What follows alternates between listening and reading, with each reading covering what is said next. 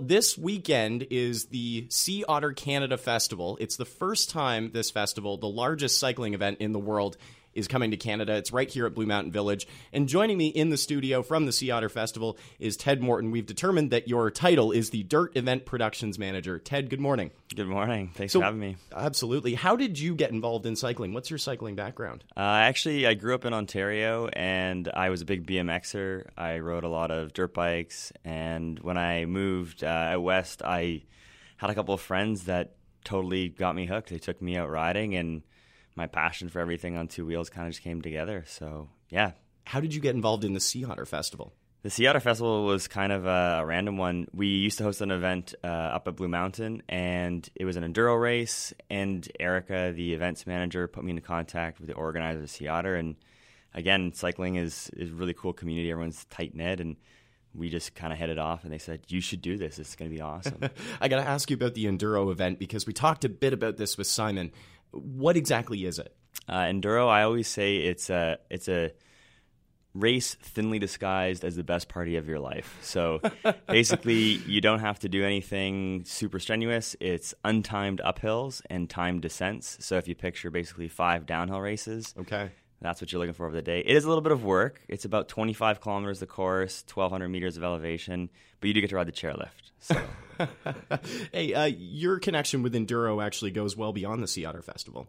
Yeah, I'm actually pretty lucky. I'm the owner of the Canadian Enduro Series, so we have 7 events across 4 provinces, and it's a really great way to spend a summer traveling around and letting people have the best times of their life. The enduro is really cool because it's very social. You get to hang out with your friends on the climb. You get to chat with them at the food station. So everyone's always kind of really amped up, and it's always interesting for me to see. I see on social media people always posting like, yeah, I had a nap today on the woods, or, oh, yeah, me and my friends are just out here partying in the woods, bringing our bikes and eating a bunch of candy, and yeah. Is there a lot of hanging out and talking on the way up? I wouldn't be doing that personally. I'm always like, I don't know what you're doing out on course. How can it take this long? And then I see the photos, and I'm like, yeah, you are legitimately tailgating. Hey, so I got to ask you, something like the Sea Otter Festival, the biggest cycling festival in the world, the first time in Canada. What does something like this mean that's bringing all these top-level cyclists to the area? What does this mean for cycling locally here in the Georgian Triangle? I think that's the cool thing. It's one of those events that is a capstone event and a huge catalyst. So, yeah, there's this really huge global cycling name. Anybody in mountain biking or cycling in the world is going to know what Sea Otter is.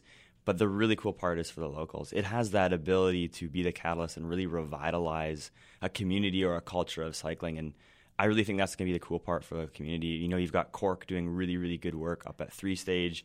You've got the resort building some awesome trails. It's kind of a perfect time and perfect mix to have this really cool event come here. And the first year of an event is always, in my opinion, one of the best years because it's super organic. Everyone's really excited, and it's just really cool to see where it goes. So I think it's going to be this one thing that really kind of unites everyone back in the riding scene in Ontario. And do you see the potential for growth in this event over the next few years? Oh, for sure. With the partnerships between Cork and the resort and even the other riding areas and destinations close to Blue Mountain and close to Collingwood, there's huge potential to make this, you know, not just a 3-4 day festival, but this could be a month-long festival. This could be a party all year long.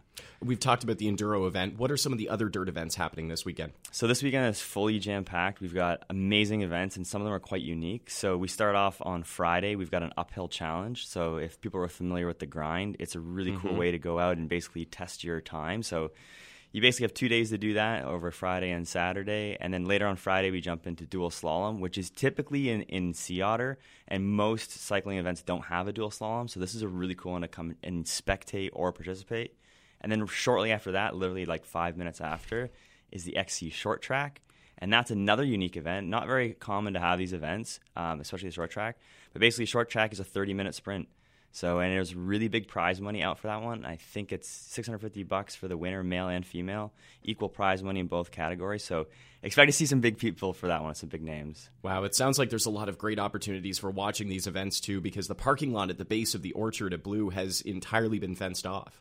Yeah, so everything is staged out of the orchard, and we have this huge expo area. So some really cool things happening in the expo. There's a lot of food vendors. There's a lot of brands. There's even the title sponsor Continental's coming with a $75 tire promo. So if you need new tires for your bike, go there. especially if you're going to be trashing them in the enduro or the ARDH to get some flats, swing by their tent.